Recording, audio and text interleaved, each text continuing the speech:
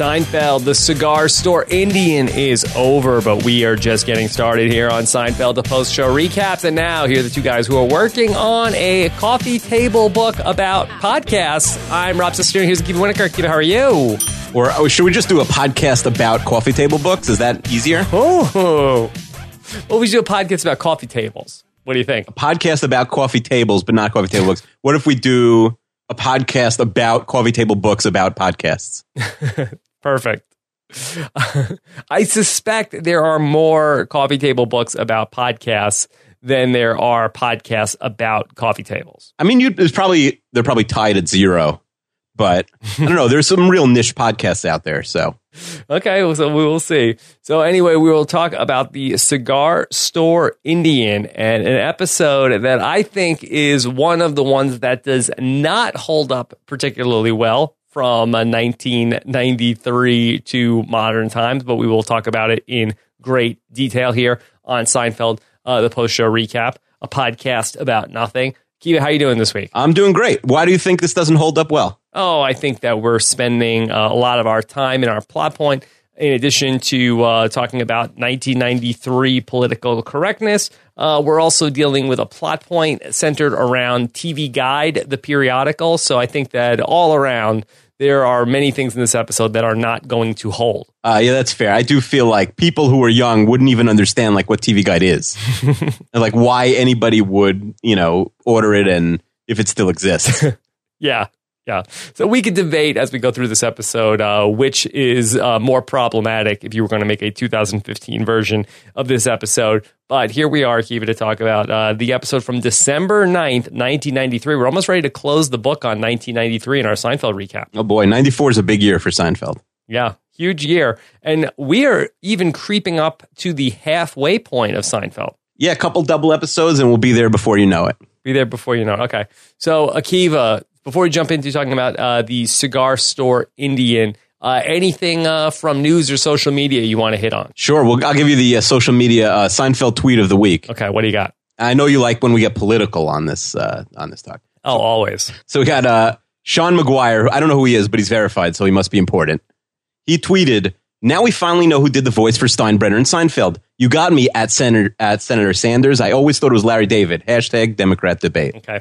Did you watch any of that Democratic debate? I didn't because the Mets were playing, and even if they weren't playing, like I'm not interested in either debate. I feel like the debates are generally a waste of time, and you could find out what was said on Twitter in about 30 seconds afterwards. Yeah. But I did see a clip today, just because everyone was talking about Bernie Sanders' funny voice, and he really sounds exactly like Larry David's George Steinbrenner impression on Seinfeld. It's incredible. Okay, well, I will go back and go for the voice double and see what we can hear in terms of Bernie Sanders.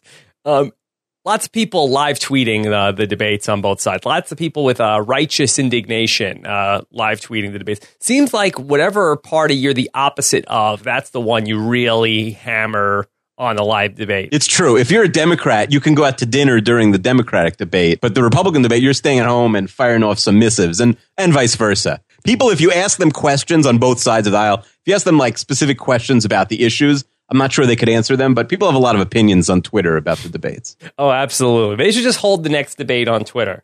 By the way, it's not a bad idea.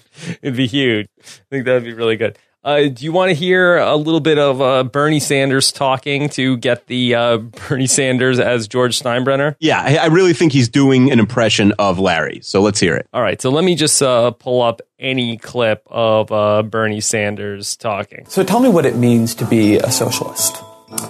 A democratic socialist.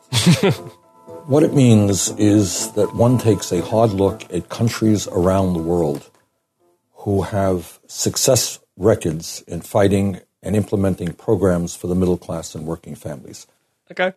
I could see it. Yeah, for whatever reason with the mics, it was much more pronounced because people have heard him talk before last night. But last night, it just sounded, during the debate, it sounded exactly like LD. But he really does have, and he has like all these crazy facial expressions. He's pretty entertaining, Bernie Sanders. Yeah, I did see a meme on Twitter during the debate where somebody had a picture of Bernie Sanders and it just said, "Calzone." Let's say you were running for president, right? Okay. And the debate was last night. Let's say you're a Democrat running for president and the Mets were playing, their biggest game in a decade. What do? Do you say like, do you tell like Anderson Cooper at the start, like no spoilers and run off afterwards? Do you skip the debate? It would be very hard to be like a president or an important person and be a big sports fan. You know, the thing that I have learned as a grown-up now rooting for a sports team, it's like, you know, you have your work and then you have your sports team. And if you can figure out a way to make it work, you do everything possible. But at the end of the day, your sports team isn't going to pay your bills and you have to take care of business. Oh, no. And I know that is a very adult worldview that I have. I was going to say lame, but you could say adult. That's fine. I don't think that you can do something that's going to seriously hurt your career to watch a sporting event. Okay, that's fair. I do think, but like, I'm the type of person who would miss, a cousin's wedding for a big Jet game. Yeah. But yeah, I agree. And I have, I did that when I was like 8. How big of a Jet game? Like they're 5-5 and it's November. And also because we root for teams that frequently have really significant down periods. Yeah. That when they're good, you want to like savor those moments and you want to watch those games and they're few and far between. You don't know. It could be another decade before they get back to the playoffs. Look, I get it. And I remember racing home for the late innings of Game 7 of the 2006 NLCS and getting into a fight with my boss at the time over that because I just wanted to get out of there. And he was like calling me out on not being serious about what we were working on. And I really couldn't have cared less about what we were working on at the time. And I remember being like pissed off at like one of Nicole's cousins' wedding because it was the Sunday night of a Subway series. So I definitely get it. But if it comes down to major repercussions in your career versus seeing a sporting event that's not, Game 7 or the Super Bowl of, you got to take care of business. Yeah. I mean, the thing is like the more teams you follow and the crazier you are about it, sort of the more conflicts you have. Like the person who's like, all 17 football Sundays every year are non-negotiable. Like I won't go out with my family. I won't do this. Like maybe the week my team is on a bye. It's hard, but let me tell you, it can be done. It is difficult. All right. So more on that to come. And check out Akiva on 32 Fans in 32 Days for more of those tips. Let's get into Cigar Store Indian from December 9th, 1993. Season 5, Episode 10, written by Tom Gamble and Max Pross. Yeah, the team of Gamble and Pross. They wrote The Glasses earlier this year. Okay. So here we are back with the Cigar Store Indian. We start off with Jerry talking about stand-up, about his dad and how dads are just stuck in the same year going forward, whatever was the best year of their lives. And then they decided to sort of stop there and continue to buy new old clothes. Akiva, is this a thing? I do like this. And I think it doesn't just apply to clothes. Like, think about your grandparents or your parents and like even their manner of speech and like, how do they say something is great? Like what sort of like slang adjectives do they use? Do they say like awesome? And like, then maybe their like best year was like the mid 90s, or because we're not gonna, grown ups, somebody who's like 60 is not gonna, keep up with the times. They're not gonna be like, oh man, that cheesecake was really on fleek. They're gonna say like whatever was, the thing to say back in the, 70s or 80s or whatever. Unless their kids make fun of them or correct them and they'll stop saying that. Like I know somebody who still says duh and not. They say duh and not a lot. Like,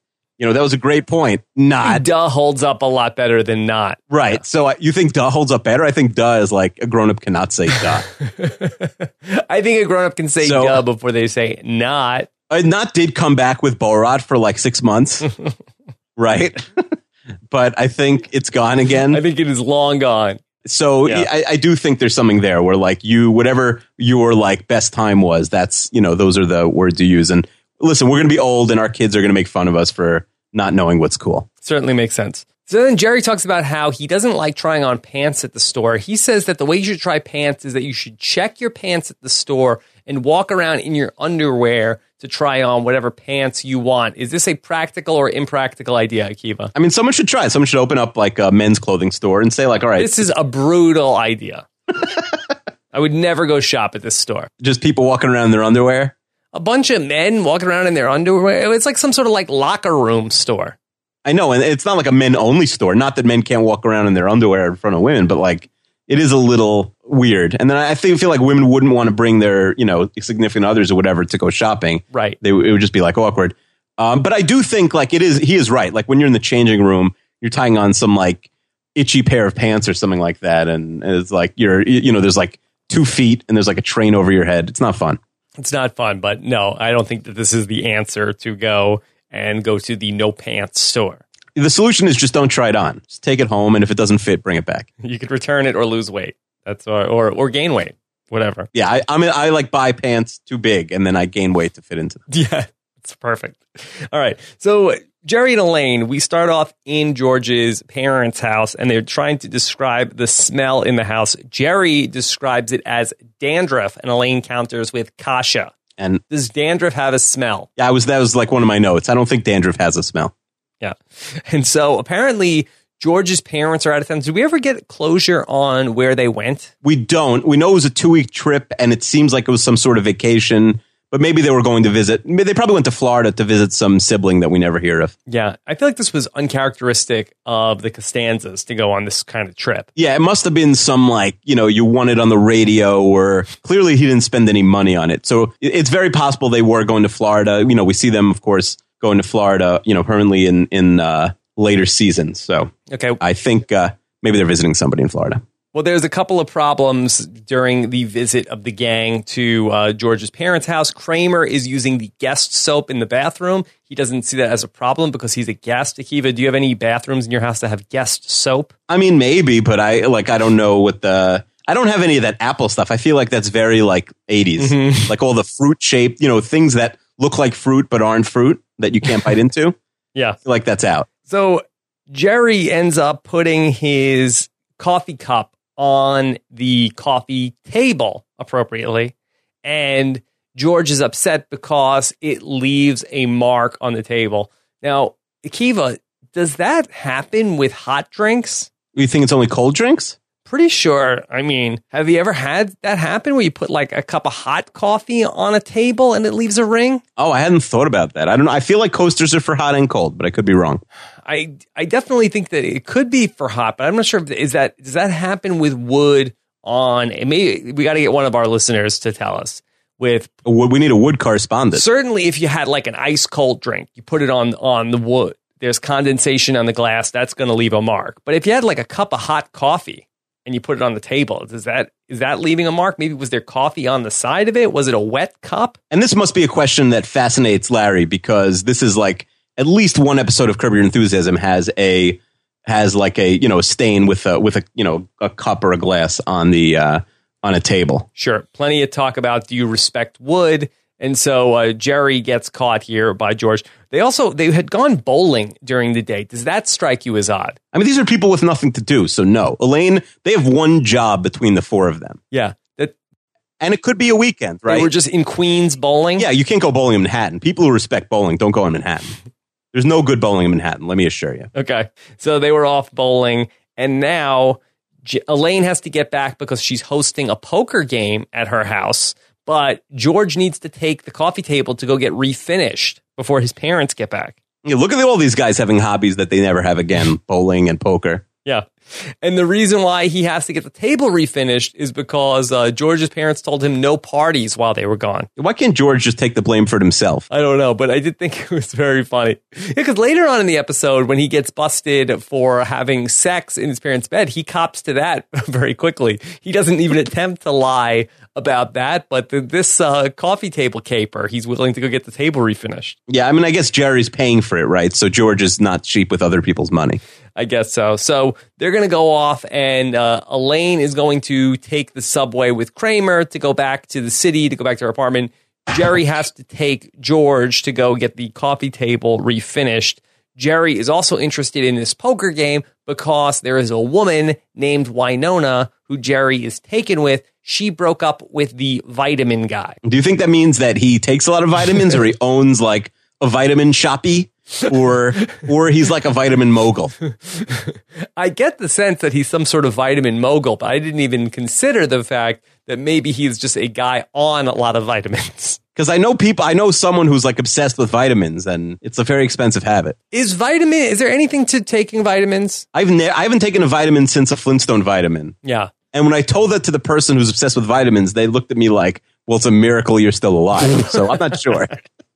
I'd like to be taking vitamins. If I knew which vitamins to take, I would take them. But I get the sense And I've tried to do a tiny bit of research. They say, like, unless you're like a really old person, like multivitamin doesn't do anything. I mean, the Flintstones vitamins, I remember them tasting really good. Yeah. So maybe like buy them for your kids, but then eat them yourself. Yeah. So I don't know. If somebody out there, do we have a vitamin expert in the audience? Do we have a vitamin? Yeah, that's a good question. And maybe a doctor would know also. Maybe our doctors should tell us, but I don't know if they can give us that sort of, advice without having some sort of like regulatory board saying like, hey, you can't be giving out that sort of advice on the podcast. Oh, or like you're not allowed to give medical advice on podcasts or podcasts regulated. I have no idea. I feel like this is the Wild West. You could do whatever you want if you're a doctor. Yeah. What does Dr. Oz do? Yeah, he just gives fake, information. He gives information all day. I'm sure it's very credible.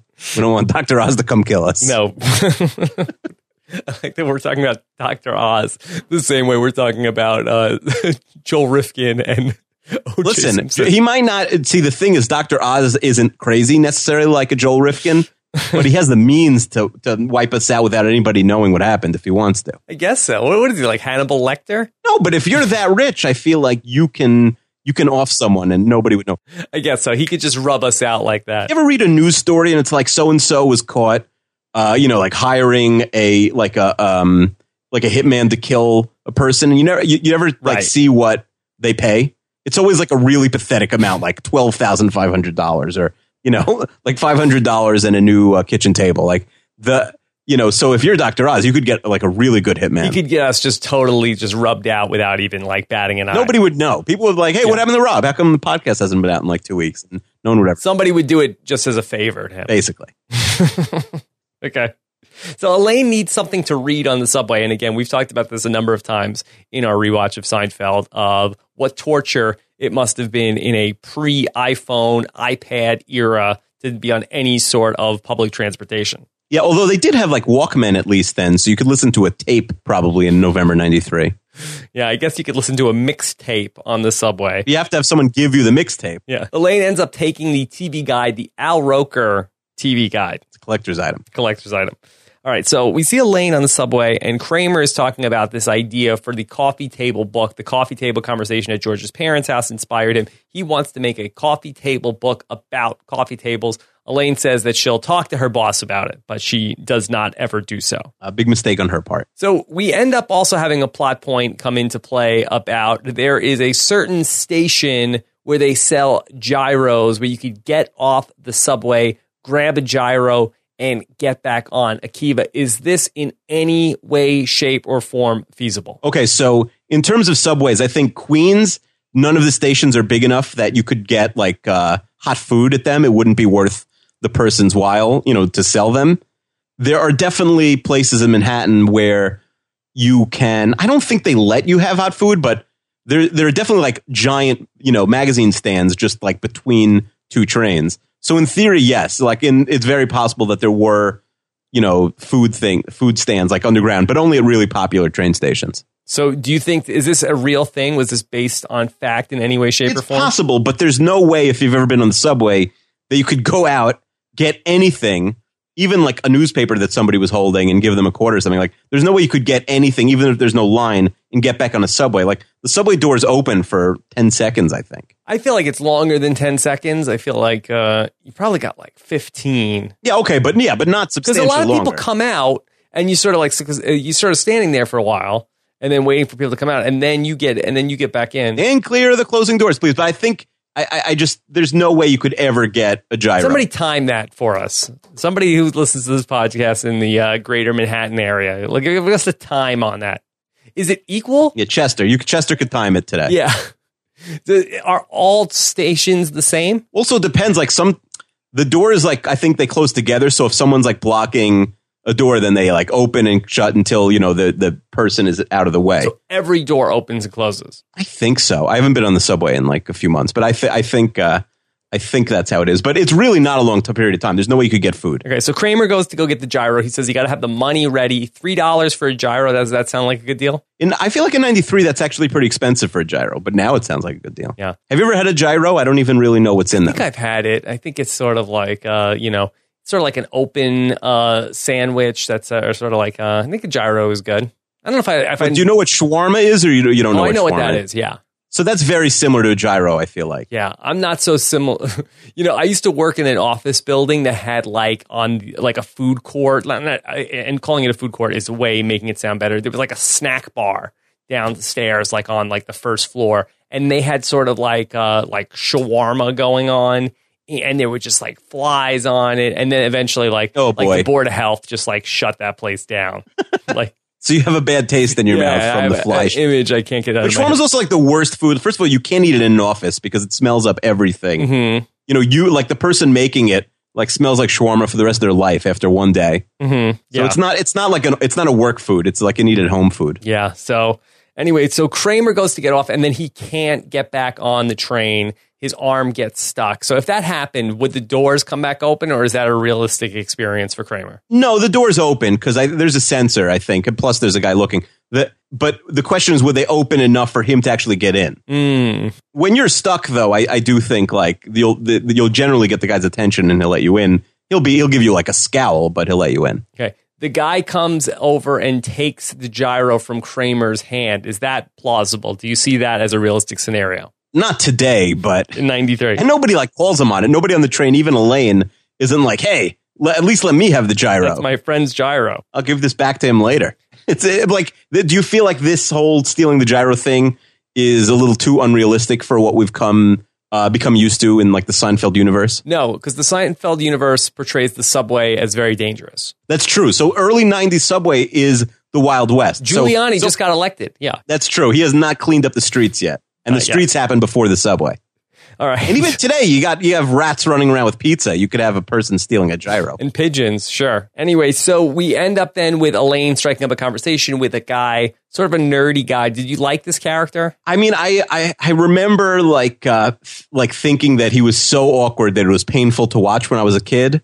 Did you ever watch Scrubs? No, I've seen a little bit of it, but I wasn't a regular watcher of it. So he's like the pathetic lawyer on Scrubs. Okay. He's a regular, though. Okay. So he really does a good job. If he's not the nerdiest person in the world in real life, the actor does a good job of like... Sam Lloyd is his name. Yeah, I think, I mean, it sounds like you don't like him from your question. No, he was fine. I didn't, at least that he was an interesting character and they stuck to what was sort of like, he wasn't just annoying. He was like a guy who was like really TV obsessed and he sees a woman in the subway reading a TV guide and then he falls in love with her. Like, I kind of feel like, he's annoying, but I respect the character. Yeah, he is annoying, but he has like a purpose in life. Yeah. And the way he says Lucy is a little annoying. Yeah, I hated that. Put like Lucy show, Lucy hour. I did hate that when I was a kid, I remember. Okay. So this guy is with Elaine. He's like over her shoulder. And basically she tells him, you could just take the TV guide. Again, he's a TV obsessed and he sees this woman reading a TV guide, nowhere near a TV, and figures that this is the perfect woman for him. So he also says when Kramer can't get back on the subway about how, oh, I see your boyfriend couldn't get back on. She's like, oh, he's not my boyfriend. It's like, oh, that's interesting. Interesting. Yeah. Okay. I also like the highlighter. Did people really highlight the shows they wanted to watch back then? I guess some people did. I mean, how many shows are you watching that you can't just like have nowadays it's 1,000 times harder because shows come on for 6 weeks and then they go away for 18 months, you know? Now you really need the TV guide. I have a spreadsheet, you won't be so surprised, of like the active shows that I watch so I don't like, hey, whatever happened to like Fargo? I haven't seen that and like I missed the whole season, you know? What do you mean you have an active spreadsheet? I have a list of the shows that are currently on that I watch. And what do you do with that list? Like, so you don't forget to watch something? So like I'll check it every few weeks. Not every few weeks, but I'll check it like every 6 months and make sure like, hey, like, you know, I'll cut it off. It's like, oh, The Office ended. Like I could take that off the list then. Or I stopped watching Homeland a couple years ago. It's terrible. Like I could take that off the list. So it's some sort of like cathartic moment for you when you say, oh, Homeland, you really screwed the pooch on this one. You're off the list. Yeah, I think and then what I'll do is I'll bold like any show that's on now. You know, when I put it on, so that's you know, so like I know, okay, fine. And then I'll figure out like, all right, Wednesday I got these 4 shows and Thursday I got these 2. Wow. It's not that many shows, but the schedules back then were, you know, a show starts September 20th and it ends May 15th, right? And there's no cable shows. Back then it was super easy. Mm-hmm. So anyone who needed a highlighter was an idiot. Like, don't forget to watch SportsCenter to find out who won the games. Yeah, but if you grew up in the era of, okay, there's 13 channels And now you're in this 1993. Okay, I have cable. I have 55 channels now. Now I need to, like, it probably was overwhelming. For Frank Costanza, who started collecting the TV Guide,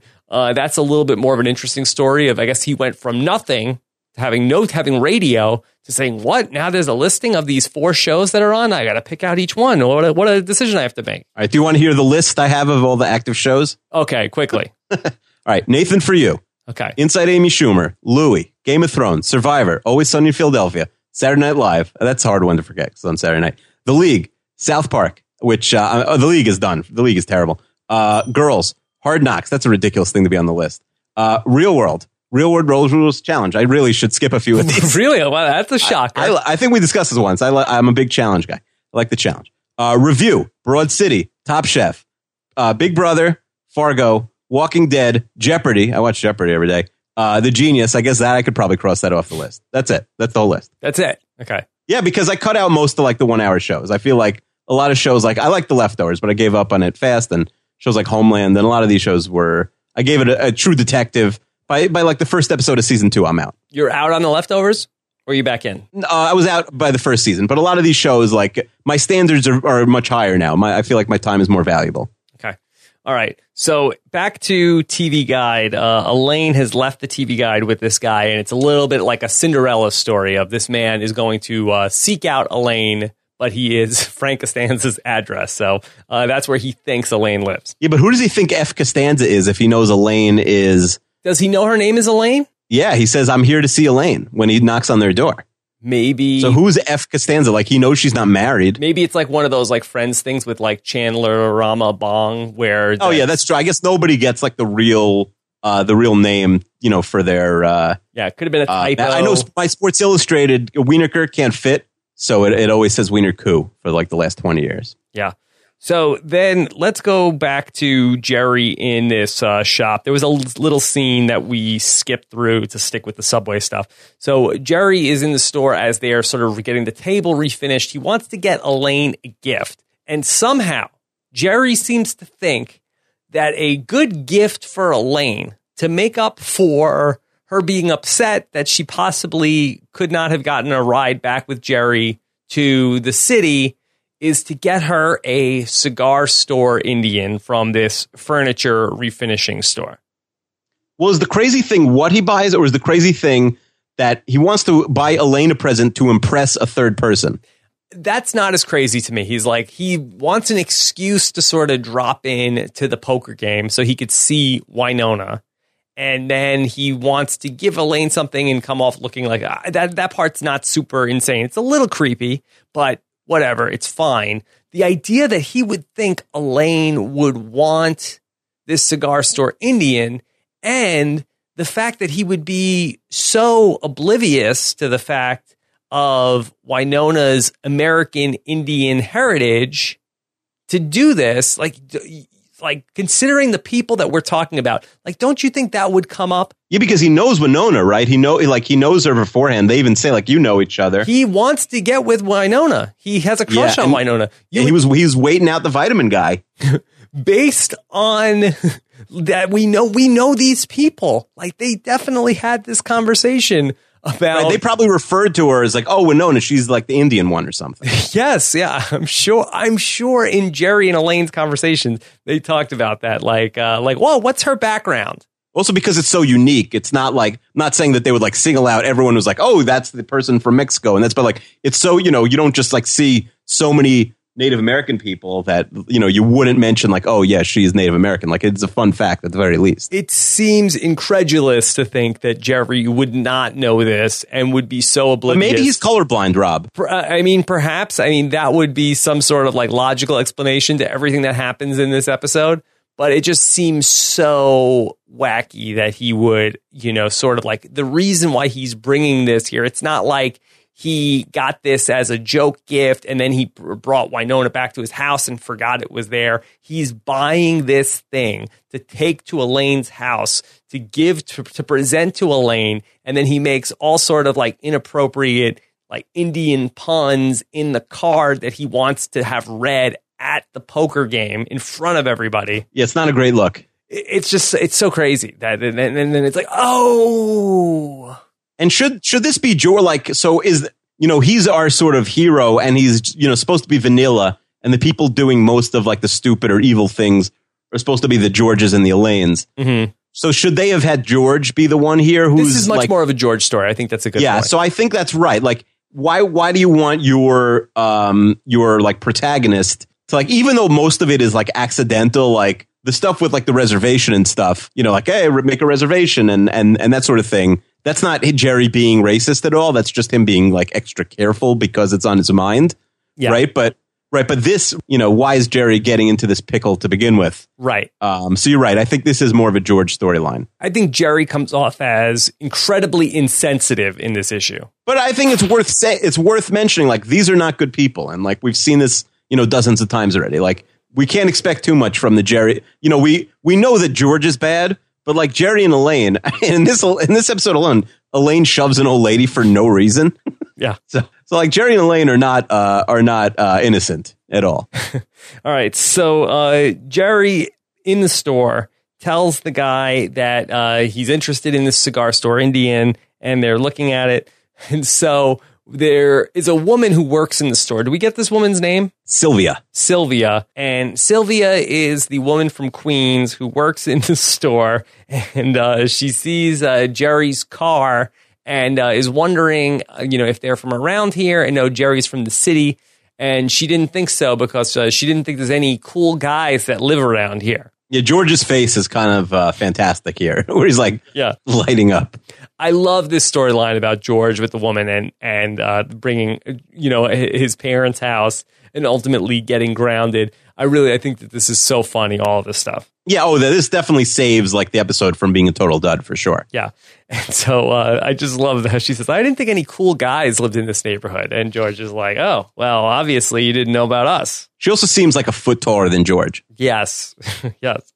And, it's funny because we have Marissa Tomei come up and that's this season, right? That's around the corner. Yep. Yeah. And I feel like that this is very much a Marissa Tomei, My Cousin Vinny type character. Oh, I haven't seen that in a while. Oh, okay. Well, I think it feels like that's what they're going for with this woman who works in the furniture store. But anyway, talking about like how he is a collector and that's why that they need the cigar store Indian. George says about that we are collectors. We see objects of great beauty and we must have them. Yeah, but it's very like there's like innuendo. Like, I don't know if Sylvia sees through it, but a lot of swagger there. Yeah. Yeah. A lot of swag. Okay. So Elaine is at the poker game. Are you buying 1993 ladies' night poker game? Yeah, I mean, there was definitely like there are definitely people that were having poker games. They weren't very sophisticated. Mm-hmm. Like 2015, Rob could have cleaned house, like 90% of the time. Mm-hmm. Because it was before poker was on TV. Right. Pre-TV poker era. Are you buying Elaine and like 4 or 5 of her girlfriends having poker night? From what we know with Elaine, I could believe Elaine goes to a poker night. I'm not sure if it would be like 6 women. It's possible. But it's hard to believe that Elaine is running the poker night. Yeah. Like, it's her idea. Hard to believe that Elaine has like a circle of like female friends that they do a poker, not even just like a one-time poker night. Seems like that this is like an ongoing thing. My friends and I were so poker obsessed before the, Chris Moneymaker ESPN poker boom that we used to order the like once, like the final table of the World Series of Poker, like videos every year and watch them and like study them like the Zapruder film because that's the only poker you could ever see. Mm-hmm. They didn't even have the hole cards, I don't think yet. But we'd watch every year, and with like 1999, you like right away for it. But that's how crazy we were. Okay. All right. So here comes Jerry. He comes in with the Cigar Store Indian. Cigar Store Indian does not seem super heavy for Jerry. It looks huge, though. It looks huge. It looks like it would weigh easily 50, 60 pounds. Oh, maybe more even. Yeah. Yeah. For Jerry, it's like, moving it around like styrofoam. I mean, he's been doing Pilates. I guess so. So here he comes and he wants Elaine to read the card. And again, he's like, oh, I'm just such a generous person. And I want to give Elaine this gift. People are like, Elaine, is it your birthday? No. Just something I want to give her. what does the card say that Jerry wants Elaine to read in front of everybody? I mean, I think it's basically like he does some Native American chant. Yes. But the card says, "We had a little fight this afternoon. Let's bury the hatchet. We smoke a peace pipe." Yeah. And so we end up seeing now that Winona is like, I should go. So Winona ends up leaving.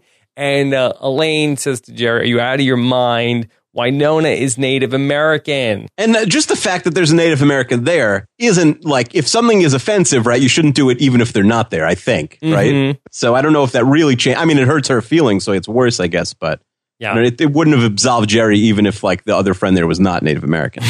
All right.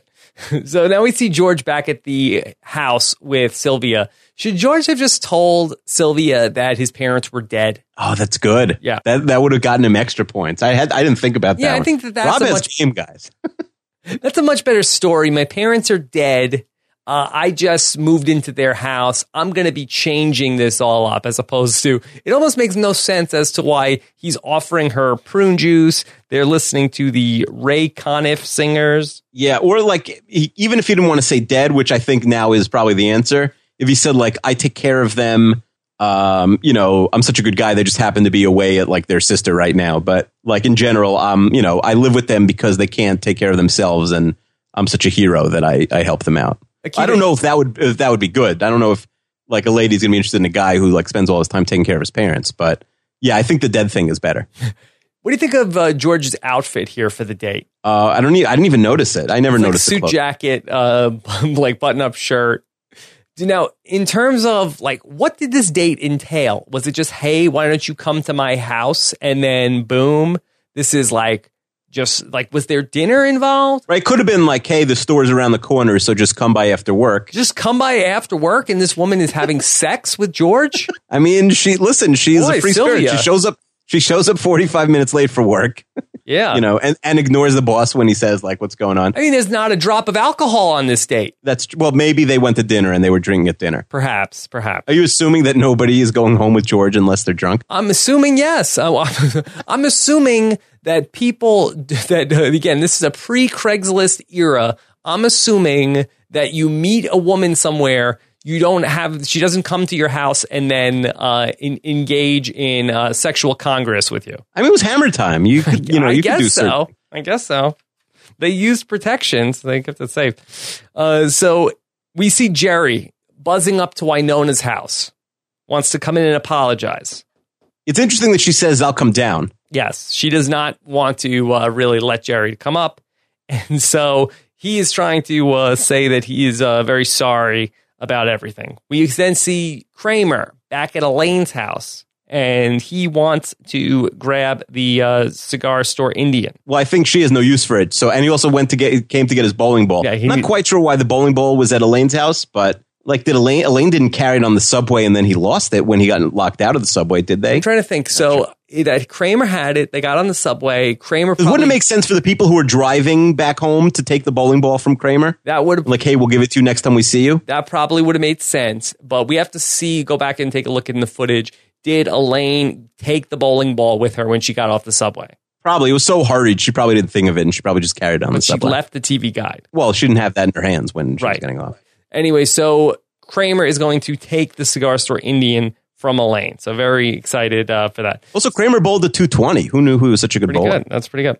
Okay. So Jerry is talking to Winona and trying to say this was all a big misunderstanding. He didn't know. And again, Winona is sensitive about all this. And Jerry wants to take Winona to go get something to eat. Yeah, he's in the mood for Chinese. Okay. So he says he knows a Chinese restaurant. You must know where the Chinese restaurant is. And so to the mailman who is around, again, what time of night is this, Akiva? Yeah. The city that never sleeps, Rob. Mail is 24/7. 24/7. So he says to the mailman, hey, do you know where the Chinese restaurant is? And he looks up and he is an Asian American and he is highly insulted by Jerry's question. Yeah. And we're led to believe that Jerry did not see his face before he asked the question. Again, but it's a weird thing. Like, you must know where the Chinese store is. I guess he assumes like the only male person he knows is Newman. Mm-hmm. right? So I guess like it's fair to assume that like, mailmen know where all the restaurants are, if you just know Newman. I mean, is this just some U.S. postal employee who's just out at this time of night? I mean, is he on some sort of U.S. Postal Service business at like 11 o'clock at night? He must be getting crazy overtime. The mailman gets very mad. He said, "Why must I know? Because I'm Chinese? You think I know where all the Chinese restaurants are?" He said, ask Honorable Chinaman for a location of restaurant. I did Which way to the hamburger hot dog stand? Yeah, he said, "Oh, hello, American Joe. Which way to hamburger hot dog stand?" I like that. Anyway, so Wynonna is just like, you know what? That's enough. I'm just going back upstairs. Jerry had a real chance to turn this around in a big way in one night until this little episode. Yes. And then on top of that, here comes Kramer. And he's like, "Hey, Jerry, look what I got." And he does like making insensitive Native American noises from a moving taxi. What dumb luck that Kramer just happened to be driving down this one street in Manhattan. Well, there's only 2 streets in Manhattan, so it was 50-50. All right. So we end up with Jerry and George back at Jerry's apartment. Jerry feels like Wynonna is being unfairly sensitive. He says that he would not be upset if somebody said to him, "Hey, which way is Israel?" Isn't that highly offensive? Well, first of all, it would be an absurd question, right? Because but it's a funnier joke when he says that.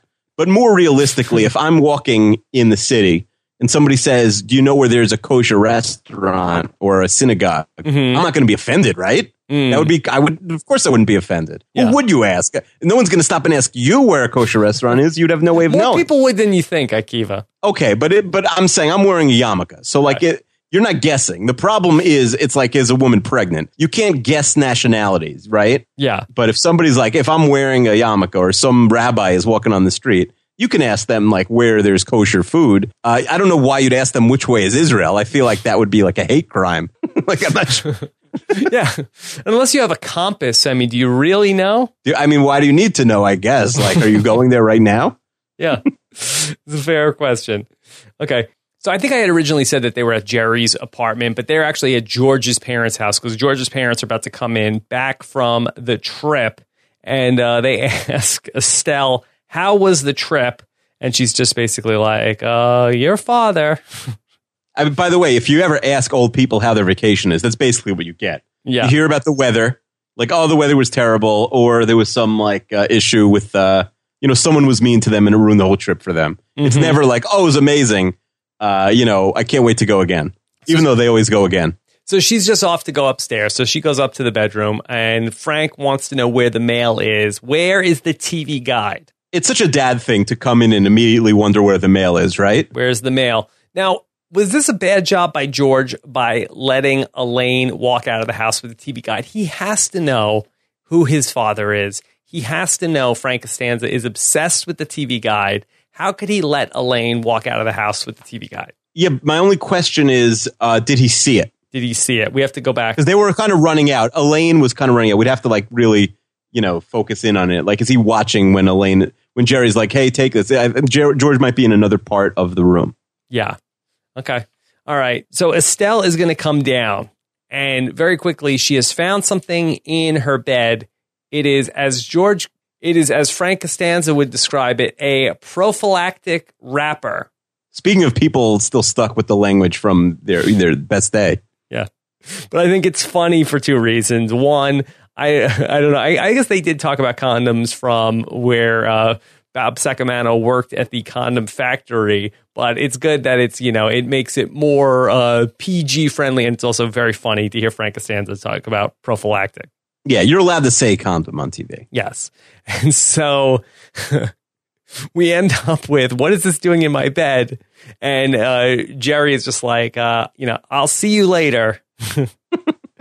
Is there a way for George to talk his way out of this here? I mean, he doesn't even try. It is very un-George-like to not even attempt to fabricate something. Because George could say, like, "Look at me. Who's coming back to this place?" Like, nobody is coming back to this place. Yeah. But he can't say, like, "I had it on and I was by myself," because then she's going to send them to, like, the mental hospital again. Right. Is there some story that he could have come up with either to say, I don't know whose this is, or to say, Jerry and I got into a water balloon fight. Is there some reason that he could say? He could say, like, Jerry's a comedian and it was a prop, but why is it in the bed? Or he could do what he always does. Why doesn't he blame Elaine, who Frank Costanza already hates? And blame it was like, I don't know. I went out for 20 minutes. It was just Elaine and my friend, Bob Sacamano here. And I didn't know. They also said no parties. So I think he would be in trouble no matter what. But maybe, does it do anything if it's like, it wasn't me having sex in your bed, it was somebody else? Like, does that make things better or worse? I think it brings Frank's rage mostly to the other person. George still gets grounded, but maybe 1 week instead of 2. Yeah. So Jerry does a funny job of leaving here. And Frank wants to know this. So you were having sex on our bed. And George says, yes. The cops do it. A rare moment where George has no lie at the ready. And it's really great, Frank's line that he says, we were gone 2 weeks and you turn our house into Bourbon Street. Is that where the Costanzas were? Were they in New Orleans? I don't think so. And so Estelle says she can't sleep in the bed anymore. Shouldn't they be proud of their bum son, as Estelle calls him? Like, why are they so disappointed? Like, he used to, be using like Cosmo magazines, and now he's picking up attractive women and bringing them back. Yeah. Yeah. So that's, I would think that maybe Frank Costanza would be a little proud of George. Maybe he is, but deep down, he can't let Estelle know. Yes. And Estelle says, I can't sleep in the bed anymore. And Frank says, that's it. You're grounded. And George retorts, I'm a grown man. You can't ground me. He says, well, as long as you live in this house, you have to respect the rules. You're grounded. Oh, boy. We don't know how long, though. Yes. We don't know how long. Or what the terms of grounded are. I do feel like that's one of my criticisms of this episode, is that I feel like that this does not really come to a head. This is such a great setup for a story. And then, it would be really fun if like George has like another date with the woman from the furniture store and he has to sneak out at night or something like that. Yeah, that would be really funny. There's no deleted scene, but it would be funny if George like the gang wants to go somewhere and George is grounded. They should have paid it off that way. It's almost like that. This is the setup, and that you're grounded almost is the payoff to all this. Yeah, it's funny. It's worth it. It's still worth. They shouldn't have excised the joke. Like, it's still good, but it's great. It's great. I would have liked to have seen more on this story and less on the Cigar Store Indian story. Yeah, and it's worth saying that Frank and Estelle are in like peak performance already. It's great. Like, Estelle's freaking out. Fantastic Frank is stuff. screaming. They're already playing their A game. All right, so Jerry and Winona are over together at Winona's house. Things are going better. Jerry wants to take her out to dinner, but then he almost says to her that he made reservations. Now he's sort of like being overly sensitive about that that she might be offended if he uses the word reservations. Did this hold up for you, Akiva? I think it was funny. I actually didn't have a problem with it. There's no reason why Jerry should have a problem saying the word reservations. That's not offensive. I do like the idea of like, if you put in your mind, like, don't say this word, there's like an 80% chance you're going to say it. But I see why if it didn't work for you, I see why. I just felt like that compared to the other stuff going on at George's house, I think that this is a lot less funny than what's going on, with the Costanzas. Yeah, and listen, sometimes it happens where the A story is a flop, but the B and the C stories are much better. Okay. And then also that he got tickets from a scalper. He doesn't want to say the scalper to Winona.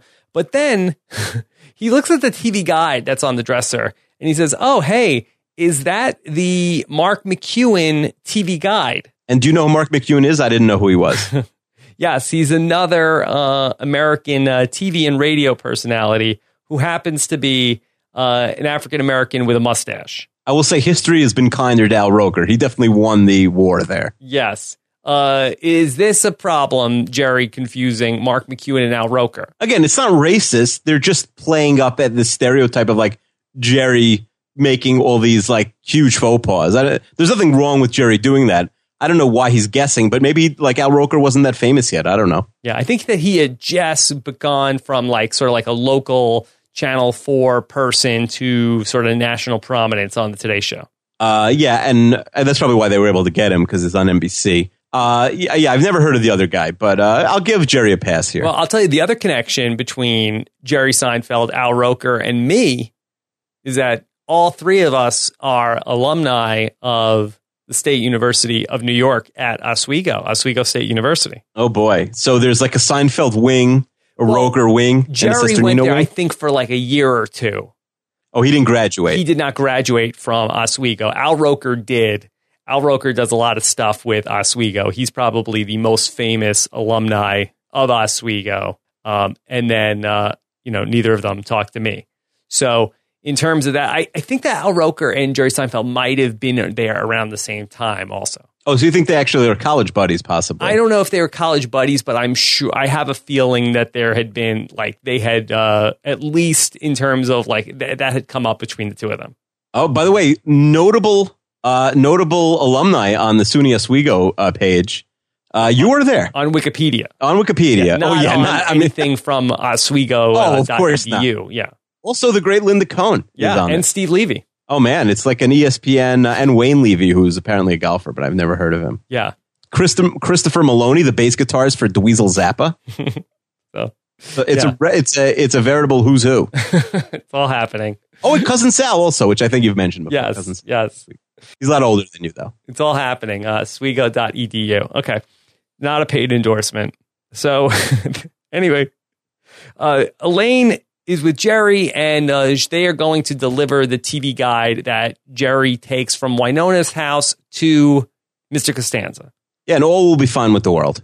Everything will be good. Then we see a quick cutaway to the crazy guy from Elaine's stalker from the train cutting up the TV guide. Yeah, I think the credits give him a name. I think he's Ricky, but I don't believe we ever hear his name. We don't. Okay. All right. So here comes Kramer. And he wants to know if Elaine talked to her boss about the coffee table book about coffee tables. And Elaine does not think it's such a hot idea. Jerry actually thinks it's a good idea. It's such a crazy idea that it's funny. So why not? Yeah. As they said about the cigar store Indian a number of times, it's kitschy. I think people would do it as a joke, especially Kramer's idea about if it has a built-in coaster. Yes, which really kills when he does. We see this come to fruition in the opposite in the season finale. And it kills on Live with Regis and Kathy, right? Regis and Kathy, you're right. Now, we needed a coaster earlier in the episode. Should this have tied in at all? I mean, he was talking about coffee tables when he was there, but the fact that they had to refinish the coffee table because Jerry didn't have a coaster, I mean, this is genius. Yeah, or you could just use books and coffee table books as your coaster. Sure. And then you spill in the books, and then your wife gets mad at you. At least that's what happens to me. No, that does not happen to me. We don't have any nice books. Do you have any books? Not anywhere near where my wife is. Okay. So then Kramer is going to then try to take the cigar store Indian to a cigar store and try to flip it. Why is this Kramer's to make a profit off of? I'm not sure, but okay. Okay. Yeah, why Jerry can't return it. It was Elaine. She gave it to Kramer. Now he's taking it out to sell it. I mean, that's pretty vintage Kramer. What do we know what it cost? We don't know what it cost. We don't know what they spent on it. For a foam board, 5 pound cigar store Indian, I can't imagine very much. I think Kramer makes a handsome profit. Yeah, it definitely wasn't $500. Okay. All right. So Frank Costanza is still ranting about the TV guide as he's watching TV with George. How could she just take the TV guide? And then here comes Ricky to the door. He's looking for Elaine, who does not live here and is not welcome at this house, according to Frank Costanza. Yeah, I'm telling you, George should have just thrown her under the bus. Yes. Also, Ricky has made a bouquet of flowers from the TV guide. Is this a practical thing? This is something Joel Rifkin would do, if you know what I'm saying. This is what a psychopath does. Yeah, that would turn off Elaine. Do you know any women who would be interested in a bouquet of paper? It's just a bouquet of paper from a magazine. Like, people who cut up magazines, that's like a classic serial killer move. Do you think this guy, maybe he is a serial killer? I don't think he's a serial killer, but I think that, you're right. I think that he does not He's not cool enough to be a serial killer. Right. He doesn't have a finger on the pulse of what women are into. Not a paper mache bouquet. I mean, he must have spent a lot of time on this. So he ends up seeing that George and Frank are watching The Twilight Zone. He says, this is a good one. What episode do you think it was? I've never seen an episode of The Twilight Zone. Oh, come on, Akiva. I have homework for next week. I'll put it on the list. All right, so we see Elaine now on the subway. She wants a gyro. Elaine is going to make a run for the gyro. She ends up deciding to push a woman out of the way to go get the gyro. Now, she doesn't have the money in her hand. The money's not in her hand. The woman's not really in her way. This is crazy for Elaine. It was pretty crazy. All right, so we go back to Jerry and Winona. Now they're at Jerry's house. She needs that TV guide back because she needs to write an article about minorities in the media. She needs to reference something in that TV guide. Akiva, how insane is this? That she's writing an article and she actually needs that copy of TV guide back. It's pretty coincidental, but it's also funny, like back then, because it's not like you could get it from a newsstand anymore. Because this is what I'm saying, Akiva. Yeah, the LexisNexis requirement of getting the TV guide back for research. Yeah, it's you can't even go to the library because they might have like a Time magazine, but they don't have the TV guide on file at the library, right? Probably not. I mean, that's so crazy about this. That's what about like the dated. Library of Congress? Do they have the TV guides on file? Probably. But again, and like it is sort of like an easy plot hole because even then, and they do realize this at the end, like if you wrote the TV guide and offered them $20, they'll send you 2 weeks ago's TV guide. Or you tell them you never got it, they'll send it to you for free.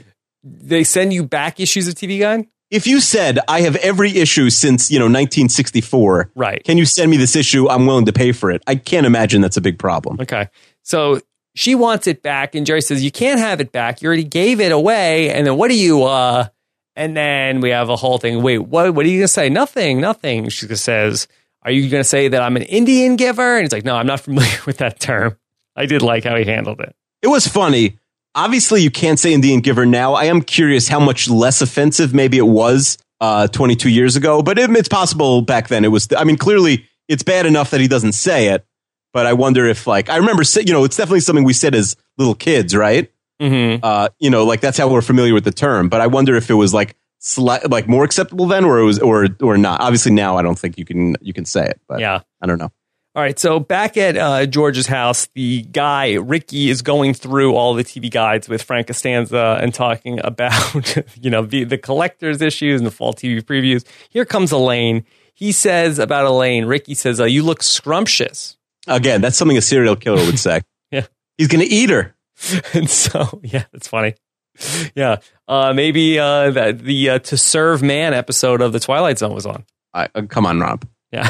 Not one person got that joke. Oh, come on. More than many people did. At least Not 10. One. At least 10. Okay. So then Frank Costanza is upset because the TV guide has stains all over it. Yeah, because we had just seen Elaine eating a gyro on the subway and it like the sauce dripped onto the guide. Yes. And Ricky says, hey, you can't talk to her like that. Look at Ricky standing up for Elaine. Yeah. And then the coffee table somehow gives out. Yeah, again, this isn't clear. Like, there should have been something more happening. He just, like, knocks it over, doing nothing. Yeah, there was no, like, pratfall or anybody, like, knocked it over. Just the coffee table just, like, disintegrates. And so then we cut to Kramer at the cigar store. Mr. Lipman is there, and he wants to buy the cigar store Indian that Kramer is trying to sell to the guy from the cigar store. Is this too much of a coincidence for you? Well, it's Kramer's the one going to the store next to Pendant Publishing, right?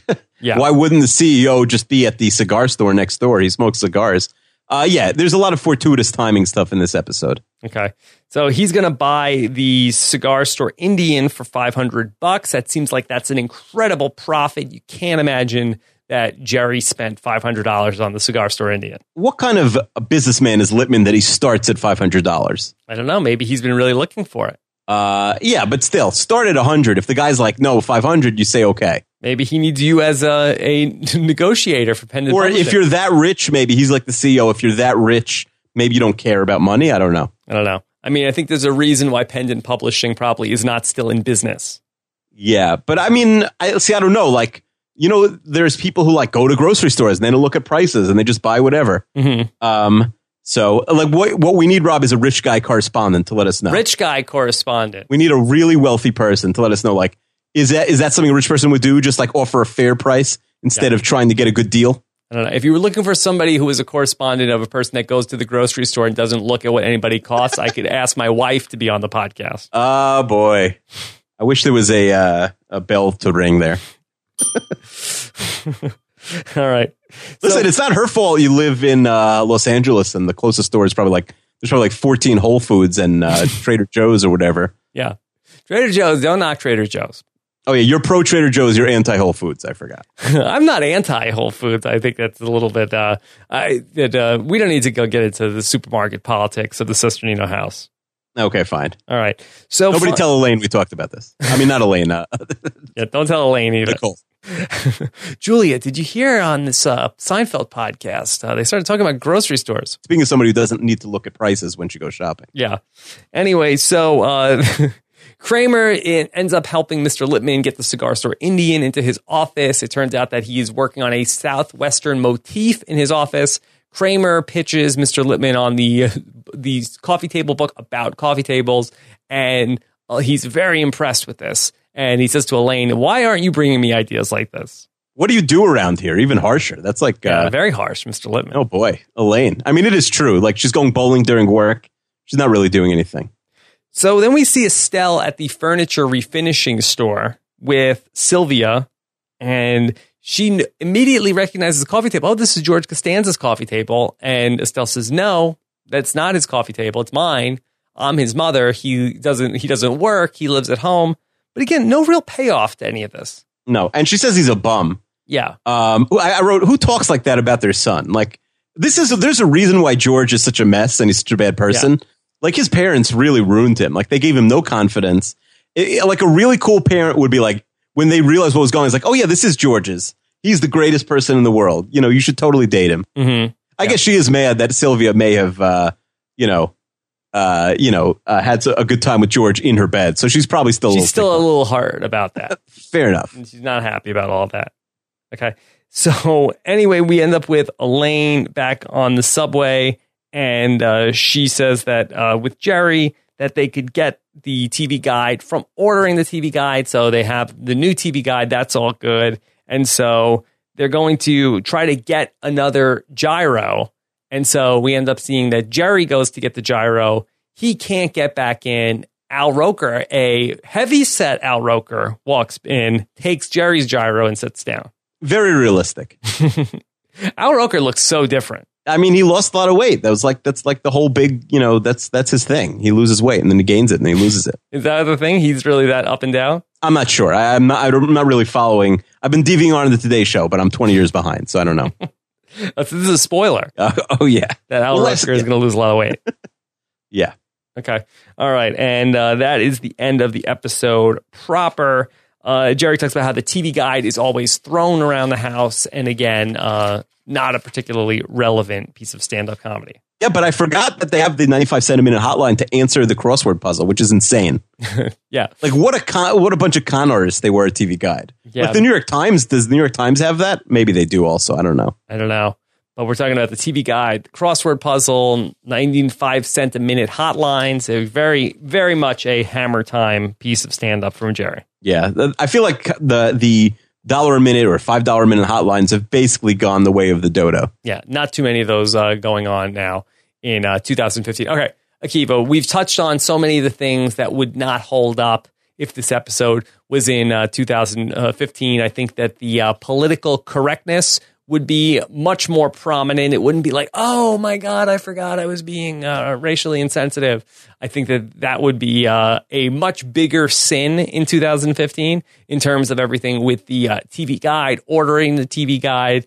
And then what else? I feel like there was more stuff as well. Yeah, they might have gotten rid of that entire plot line or changed it, or tried to be more sensitive with it. The other things are... Kramer could self-publish a coffee table book about coffee tables? Yeah, I guess you could do that. There could be a lot of self-publishing. Yeah. I feel like there's no gyros on the subway anymore. Okay. And obviously anything with the TV guide is... I think we discussed this like a few seasons ago that the TV guide does exist, but they don't have episode listings anymore. It's just like a magazine. It's like Entertainment Weekly about TV, I think. Okay. All right. Akiva, where did you rank the Cigar Store Indian? Yeah, it's a really up and down episode because there are some pretty like high highs. There's a few really good jokes in there. Like we said, everything with George's parents. George getting busted with the prophylactic. Even some of the like Winona stuff, like when Jerry's, making a fool of himself in Elaine's apartment is funny. But then there's also a lot of things that don't pay off or don't hold up. So I have the Cigar Store Indian at 122. Okay. There you go. And it could, a lot of people would have that much higher, honestly. Really? People have it much higher? I think some people really like the Cigar Store Indian. Yeah. I think the stuff with George is, again, fantastic. And the stuff with Jerry and Winona, I feel like, is very pedestrian. That's fair.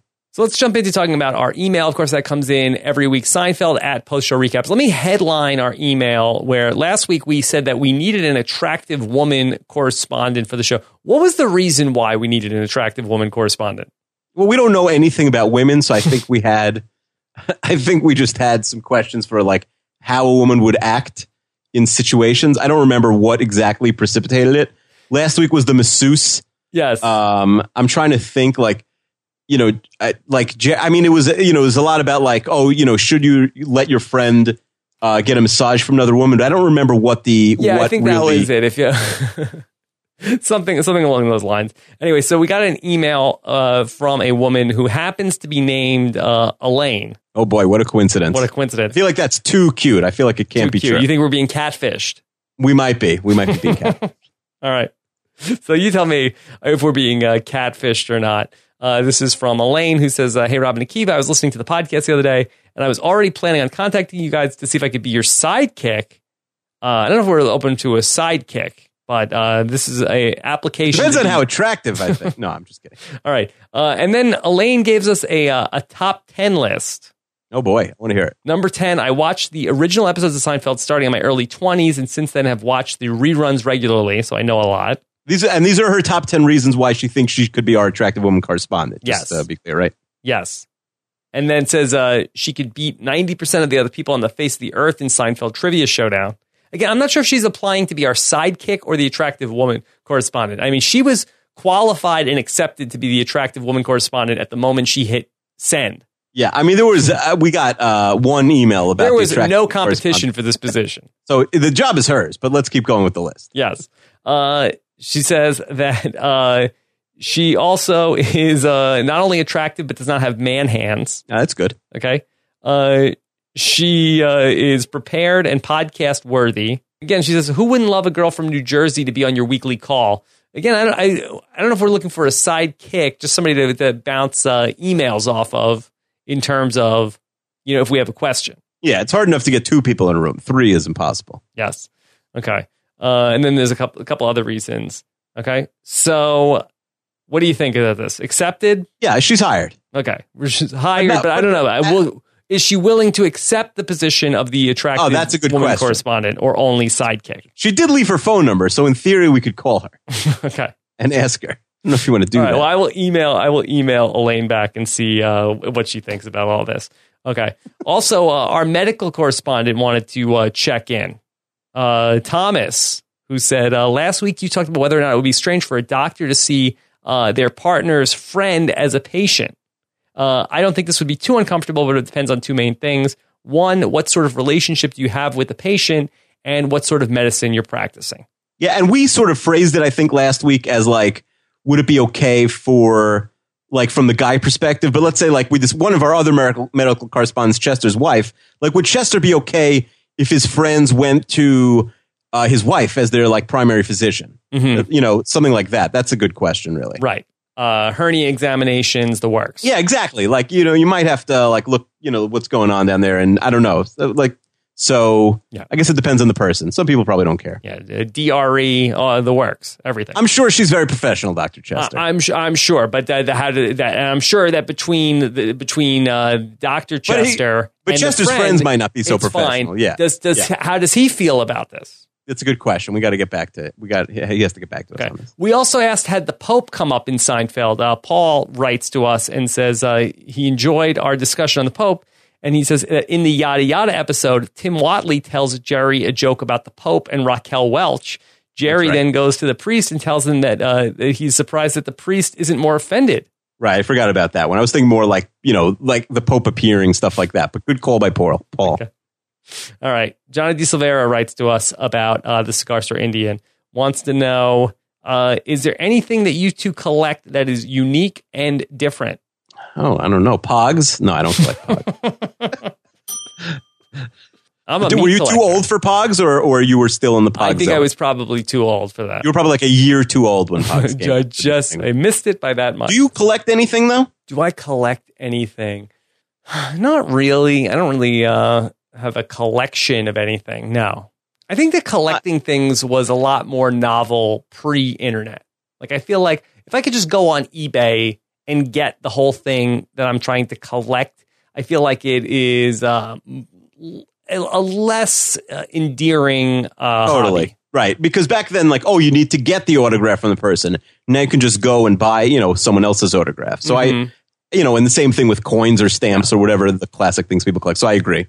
Collecting is on the way down. We touched on this at one point that my dad used to collect a penny from every year. I don't think I ever heard that. Yeah.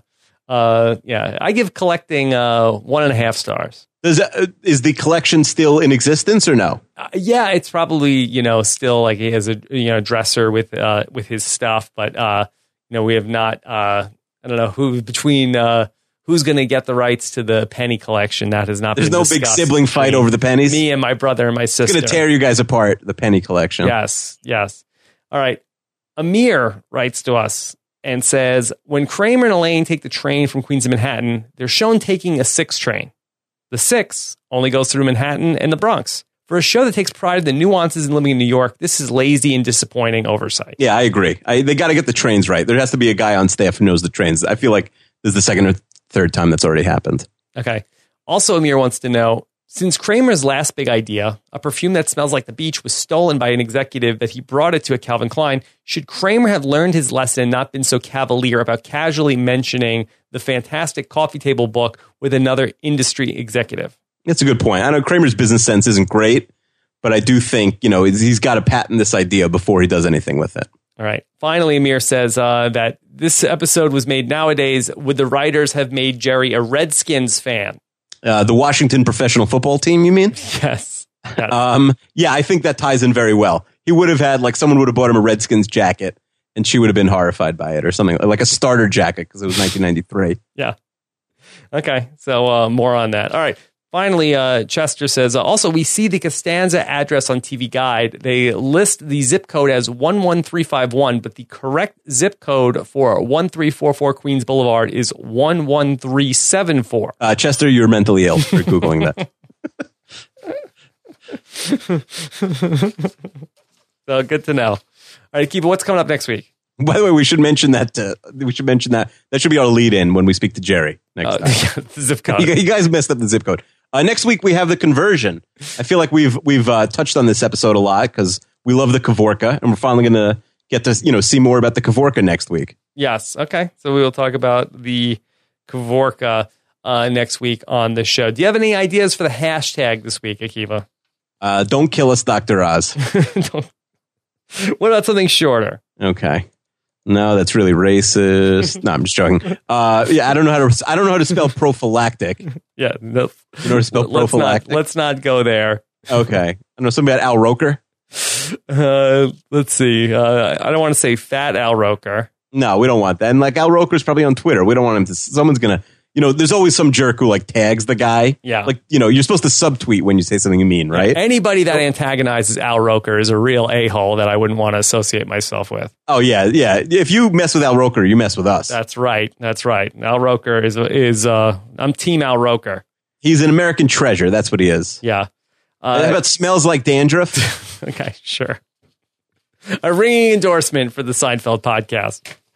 All right, there you go. All right, so we will be back next week to talk about the conversion. Very much looking forward to that. Thank you to Mike Moore, who writes our outstanding episode recaps, and Scott St. Pierre, who does really just an amazing job of putting this podcast all together. And you guys have no idea how many mistakes we make along the way. Yeah, it's innumerable. If you guys only knew. All right, Akiva, anything else before we sign off? Let me plug 32 Fans in 30 Days. We had we didn't do it live in person this week, but Chester and I. We did the power rankings, counting down from 32 to 1, ranking all the NFL teams at the quarter pole this season. And I'm sure we got everything right, just like when I predicted the Dolphins would win the Super Bowl before the season started. Okay, there you go. All right, everybody, have a good one. Looking forward to hearing you guys in your comments on postshowrecaps.com. You can subscribe to the podcast at postshowrecaps.com/Seinfeld iTunes. We always appreciate your feedback and your star ratings in the iTunes store because it helps more people find the show. Postshowrecaps.com/Seinfeld iTunes. Have a good one, everybody. Take care. Bye.